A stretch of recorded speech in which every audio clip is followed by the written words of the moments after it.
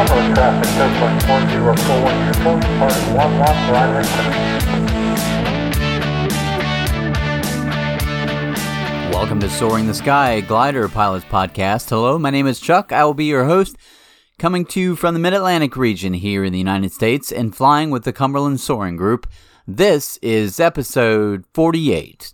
This episode is brought to you by Arizona Soaring Incorporated, the nation's largest provider of professional glider training. Since 1969, they provided training from initial private through CFI glider and entry-level through advanced aerobatics. Open year-round, 7 days a week. More information is available at azsoaring.com. This week on the podcast, we chat with David McVey, who soloed his first glider at the age of 15. A couple years later, he earned his private glider license. Somewhere between the age of 18 and 19, he soloed his first powered airplane, and later, at the age of 26, he received his private power license and his instrument empowered just 2 years later. David also has his tailwheel endorsement, mostly flying in an Aeronca Champ 7AC, including skis. David has accumulated approximately 1,100 hours in gliders and 550 in powered. He has flown a few sled rides in tandem and single hang gliders, including one Aerotow tandem hang glider flight, 2 tandem paraglider flights, and has 40 to 50 hours in ultralights. He loves everything about flying and will also share with us some stories flying RC gliders. All this and more here on Soaring the Sky. David McVey, welcome to Soaring the Sky. Glad to have you here today. How are you? Great. It's great to be with you. First of all, let me ask, where are you flying out of? Well, I currently fly from Mid-Atlantic Soaring in Fairfield, Pennsylvania. Yes, and I was out at the open house with the podcast earlier this summer. That was a great day. Yeah, that was when we met, I think, or maybe just before that. Yes, correct. So, David, where did your aviation journey get started? It got started in Cumberland, Maryland, my hometown. It will be on May the 24th of this year will be the 50th anniversary of my first flight in a glider. Oh, very cool. I'm actually looking forward to flying that same glider on the 50th anniversary. And that would be a glider that I'm very familiar with, correct? My first girlfriend, 46 Whiskey. That's right.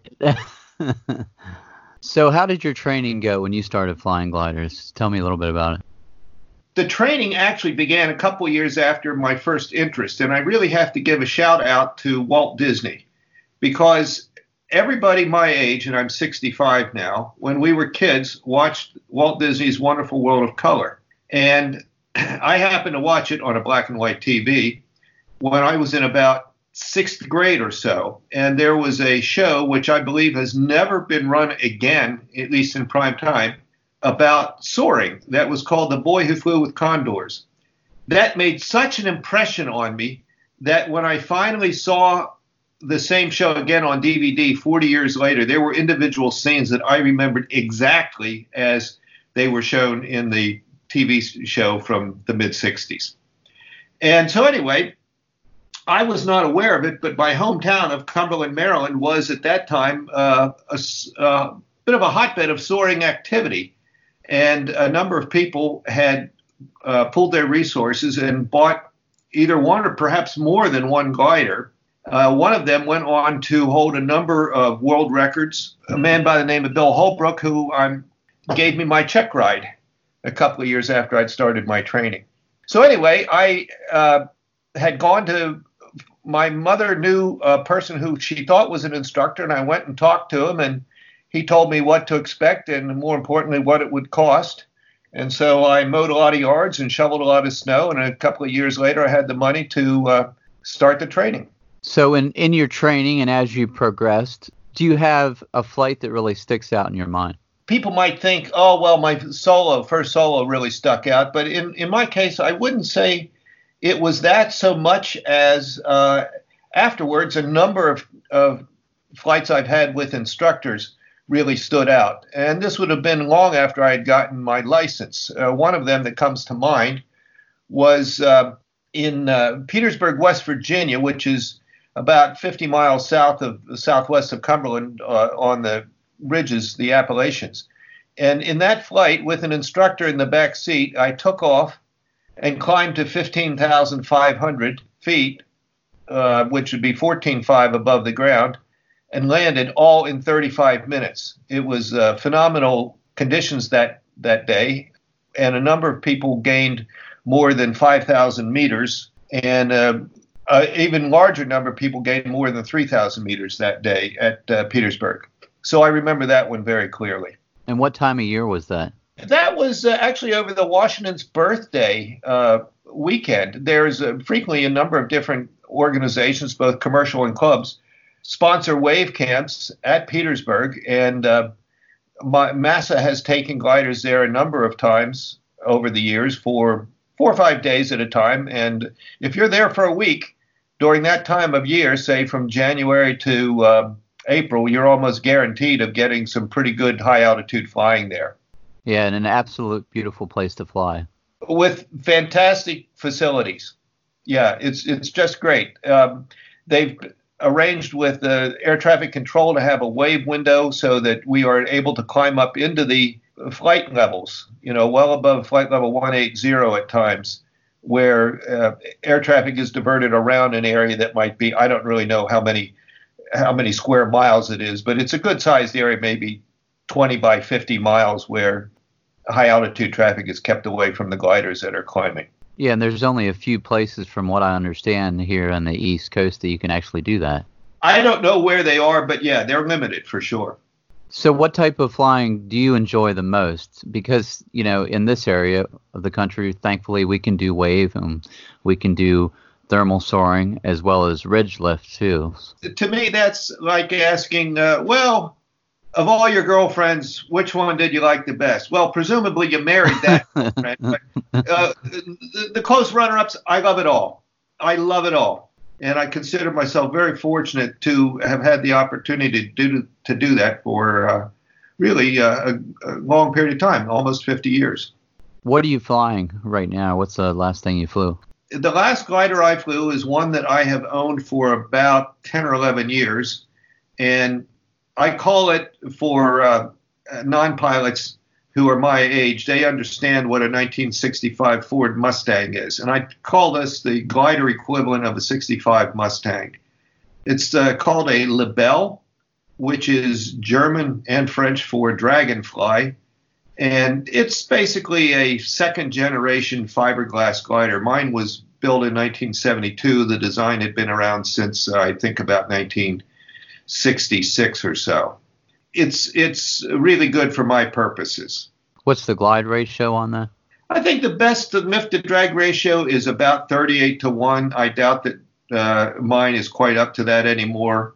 It's getting a little long in the tooth, but it's perfect for me. What advice would you give others on how to be a better and safer pilot from the flights you've had and the things you've learned along the way? One of the things I'd say is to learn from what people don't do as well as from what they do. And I'll give you just a really good example of that and contrast it with something else. So I was at the field a couple of years ago, and there was a man who was ground towing his glider up the taxiway to take it out onto the active runway. He's towing it with a car. And just by accident, he accidentally nudged another glider that the tail was close to the taxiway. He nudged it with his wingtip. Well, there's no damage done to either aircraft, and both of them were not harmed in any way. And the man whose wingtip touched the tail of the other one had driven, maybe an hour and a half to get to the field and spent another half hour assembling the glider, and had taken the time off to do all this. And he just said, "That's it, I'm done." And he turned around, took his glider back, put it in its trailer, and he just said, that just put me in a bad frame of mind, and I'm going to stay on the ground. I shouldn't be flying in this frame of mind. And I was really impressed by that, because this man who did this is a guy who's done something that I can only dream of. He has spent time flying faster than the speed of sound. in an airplane that he's flying. He wasn't just riding in the back of the Concorde. He was in control of an F-15. That's something I will never, ever be able to do. And he has done it. And he demonstrated the kind of judgment that I think we all ought to exercise every day, but unfortunately, we don't always do that. Now comes the second part of the story. I was at the time, now I'm basically retired, but I was a pretty experienced criminal trial lawyer. And I've tried many, many cases, including death penalty cases, both as prosecutor and as defense attorney. And in any event, I had a case that was going on for 4 or 5 days and extended over a weekend. And in the middle of the trial, there was a break for the weekend, and I took my glider out and I was flying it, and things were fine. And I got down fairly low, and I'm far enough away from home that I'm not going to make it back there unless I can find a thermal. And luckily I did. So I was scratching around in weak lift and was able to climb out. But during this time that requires pretty intense concentration if you don't want to meet a farmer, here I am circling around, and I'm thinking about this trial. And I just thought, you know what? You should have stayed on the ground. You should have done what that F-15 pilot did and just stayed on the ground. And I've learned from that. And since then, I'd like to think that I've exercised a little bit better judgment. It's not just how you physically feel, it's how you mentally feel that determines whether or not you'll have a safe flight. A great point. Absolutely. Yeah. Your head's got to be in the game because it is a distraction. Yeah. Yeah. It's a full-time job to keep an airplane in the air without an engine, and it needs your 110% attention. Absolutely. Now, from what I remember talking to you earlier, you have some interest also in the RC sailplanes. Is that correct? Oh, yeah. Anything that goes in the air, whether it's a balloon or a paraglider or a regular general aviation airplane, all of it is interesting to me. And so as a kid, I'd always been interested in RC, but never did anything with it until I was an adult. And then I let life get in the way. And so I got back into RCs about 4 years ago or so with, not instead of just balsa wood and covering, fairly fragile aircraft. Now most maybe, at least the beginning levels, are made from foam. And so they're very forgiving, very easy to fly. Prices come down. Quality has gone up. What's not to like about it? My wife likes it because she thinks that although they tend to propagate if you leave them alone overnight in a garage, they do multiply. You walk away from every crash. And so, yeah, I played around with RCs some, and I've really enjoyed that. Again, with same as with my full-scale flying, I'm more interested in soaring RC than in flying powered RC, but I do a little bit of each. And the crossover I've seen from people who come from an RC background and then go into full-scale soaring is definitely there. They have a leg up over people who are starting out without any RC background. So can you tell me a little bit about the RC soaring? Because I got to tell you, one day I was in the air. I think I was flying the 126 in Cumberland up on the ridge. Yes. And not too far off, I see this other glider. He's coming towards me, but he's well aware and a ways away from me. But I realize when it starts getting closer, this isn't a full-size glider. What is it? And then I realized that, of course, it was an RC glider, but very impressive. I'm not sure what the scale was, but it seemed like it might have been a quarter the size of what I was in. So that was my first. Possible. In fact, I have experienced the exact same thing that you're describing, although in my case, the model was a good bit below me. Cumberland, it turns out, is also, and has been for more than 50 years, a hotbed of RC scale soaring. And right at the ridge, immediately west of the Cumberland Airport, is a field that is owned by an RC enthusiast who allows people to come there and fly their gliders, also aero towing them. And they go up there several times a year for a week at a time to fly in excellent ridge and thermal conditions there. It's not limited to scale models, although scale models there are really, really well built and spectacular. Some of them have wingspans that are as much as, I'm sure I saw some that were 8-meter wingspans, which is about 25 feet. So about half the length of a typical 15-meter wingspan full-scale glider. Yeah, I'm sure, because the one that passed me, going the other way, but when he passed me, I was like, well, that's a good size. I mean, yeah, there are some that are, you have to look at them very, very closely to see that they're not the real thing, for absolute sure. And the RC pilots understand all that full-scale pilots do about thermal lift and ridge lift. I don't think they know so much about wave lift, because that's just be more or less unthinkable to be able to, they're limited to 400 feet above their release point generally. I shouldn't say release point, but above the ground for flying. So they actually take a tow plane and fly in formation with the tow plane as if you were in a full-size glider. In scale soaring, that is done. Yes, there are tow planes that will have typically, I think it's about 80 feet long, a line behind them, and it has a release that can be operated both from the tow plane end and from the glider end. And the tow plane tows the glider up to altitude, and the glider releases and flies around, looks for lift, same as full scale. The tow plane lands with the tow line and hooks up another one and takes it off again. That's pretty impressive. Yeah, by all means, go have a look at it sometime. It's a couple of times a year there. Yeah, absolutely, I will. I mean, it's close. It's right there on the ridge that we fly on. So. The detail of the modelers is really astonishing. As I'm looking at, I'm just looking at this picture that was taken of the Schweitzer 233 that I soloed. That very full-scale glider has been modeled by the owner of the field there, and his attention to detail is astonishing. For example, on the spoiler handle, he has put grease right where the spoiler handle passes through a fairing on the side of the fuselage. There's actually grease on his model. So just to give you an idea of the attention to detail. Wow. So what is it like for them when they're looking for thermals? I mean, obviously the controls are different. You're on the ground and you're watching your glider.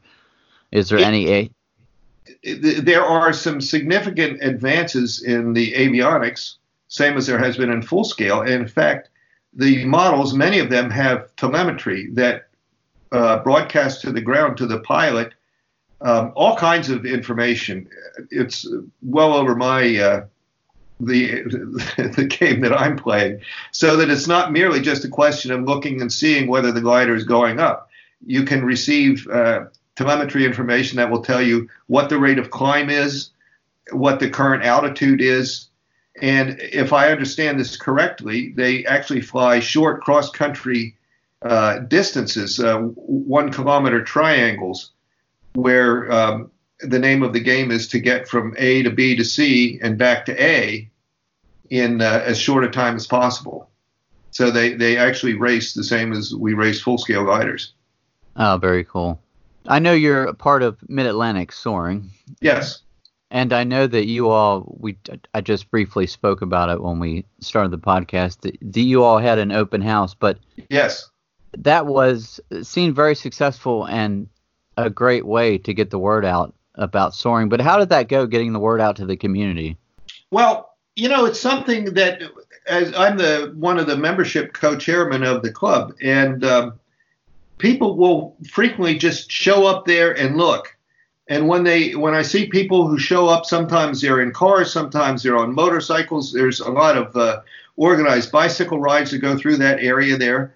And they'll stop and have a look, and I always go over and ask them. And sometimes I'm struck by the number of people who tell me, "Oh, we just live nearby here, and either we didn't know anything about it, or we just happened to see it, or we see you guys all the time and thought this would be a time to come and have a look."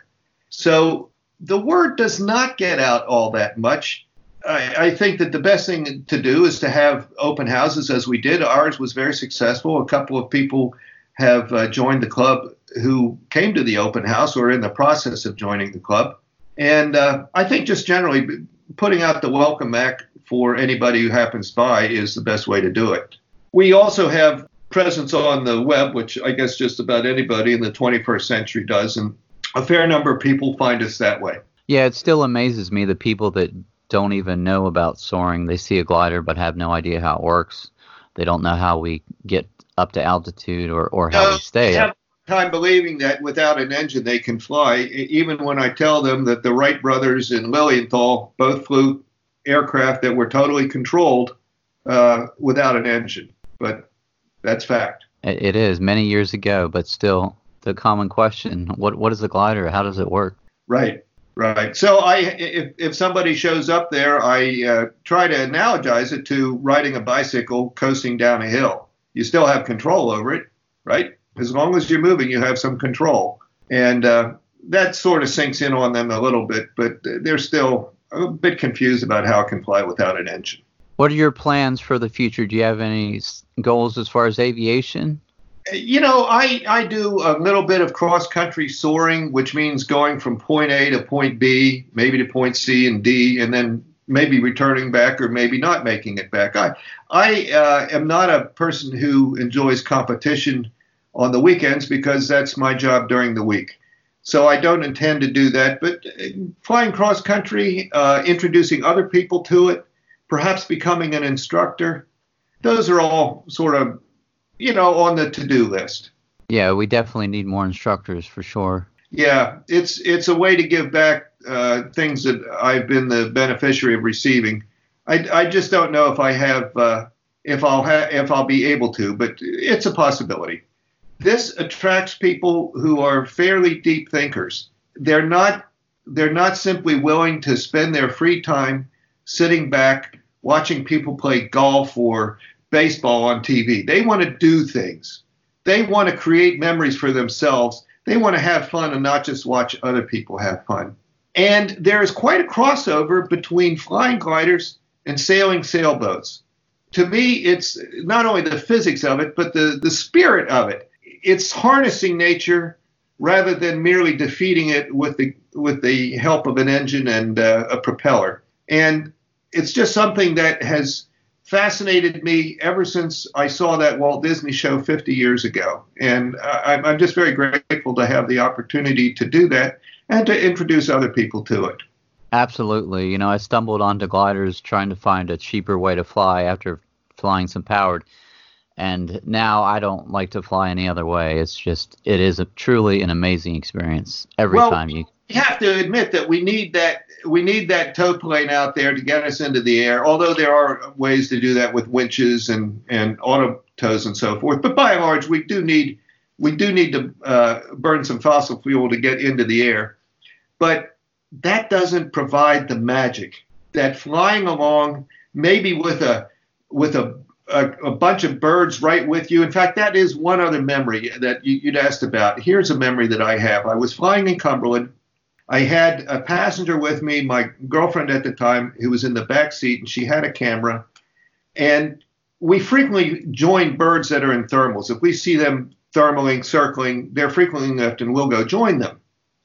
But this bird did something unusual. Rather than allowing me to join it joined me. And instead of being on the inside of my turn, of course, they're smaller and they can turn much tighter, this bird formed up on my wingtip, my right wingtip, as I circled, and I made 3 or 4 turns, and the bird stayed outside my wingtip for 3 or 4 circles and then went on its merry way. And there was something different about this bird than most others I had ever flown with. And I came back to the ground and I described this to the other people. Now, this was 1986. And it was only afterwards that they said, well, there's a pair of nesting eagles, bald eagles up near there, and we think that's what you were with. And I thought about it some more. And stupidly, we didn't take a picture of the bird, but that's what it was. So this bald eagle had come and formed up on me and flown outside my circle for 3 or 4 times, allowed me to share his life for a brief moment. And it's just something that, when I'm laying on my deathbed, I hope I'm able to look back and remember that, because I remember today very, very fondly. What an amazing experience in the air, for sure. You couldn't have done that with an airplane. No. Maybe with a hang glider, maybe with a paraglider, but never with an engine. You just could not have done that. So I think that that's about all. I hope that the listeners enjoyed it. And, at any time, have a look at the Soaring Society of America's website to find out where you can learn to fly a glider yourself. Absolutely. Find your local club and take your first discovery flight, and you never know, you just might get hooked. Well, there are commercial operators as well, and they're all over the country. Good place to fly is anywhere where there's a glider. You are absolutely right, David. Thank you. Thanks for being on the podcast, and thank you for checking us out. If this is your first time with us, we are a weekly aviation podcast where we talk soaring and invite guests to share their adventures in the cockpit each week. There are now also 47 other episodes for you to check out, from the solo students sharing their first soaring adventures to world champions who have shared with us their journey, as well as many other great pilots that have given us some great advice and shared their soaring adventures. I know a lot of you have been listening for a while now, and it is great to have you each and every episode from all around the globe. If it was not for you, I would not be able to keep getting great guests. I'm very excited. We are growing fast. I've talked to a lot of you, and in the coming months, we are talking about setting up a meetup to hang out and meet some of you. Right now, it looks like the most likely spot would be in Oshkosh for AirVenture 2020. Have a great week. Get some flying in if you can. And next, Michelle will have all the info for you to get in touch with us here on Soaring the Sky. On Facebook, it's Soaring the Sky Podcast. On Instagram, it's the same. If you would like to say hi, just drop Chuck a line at chuck@soaringthesky.com, or you can send us a note on the website. That's soaringthesky.com. Also, if you're a pilot, we want to hear your story. Just send us an email and Chuck will get in touch with you. We hope you join us next week for another great guest and adventure on Soaring the Sky.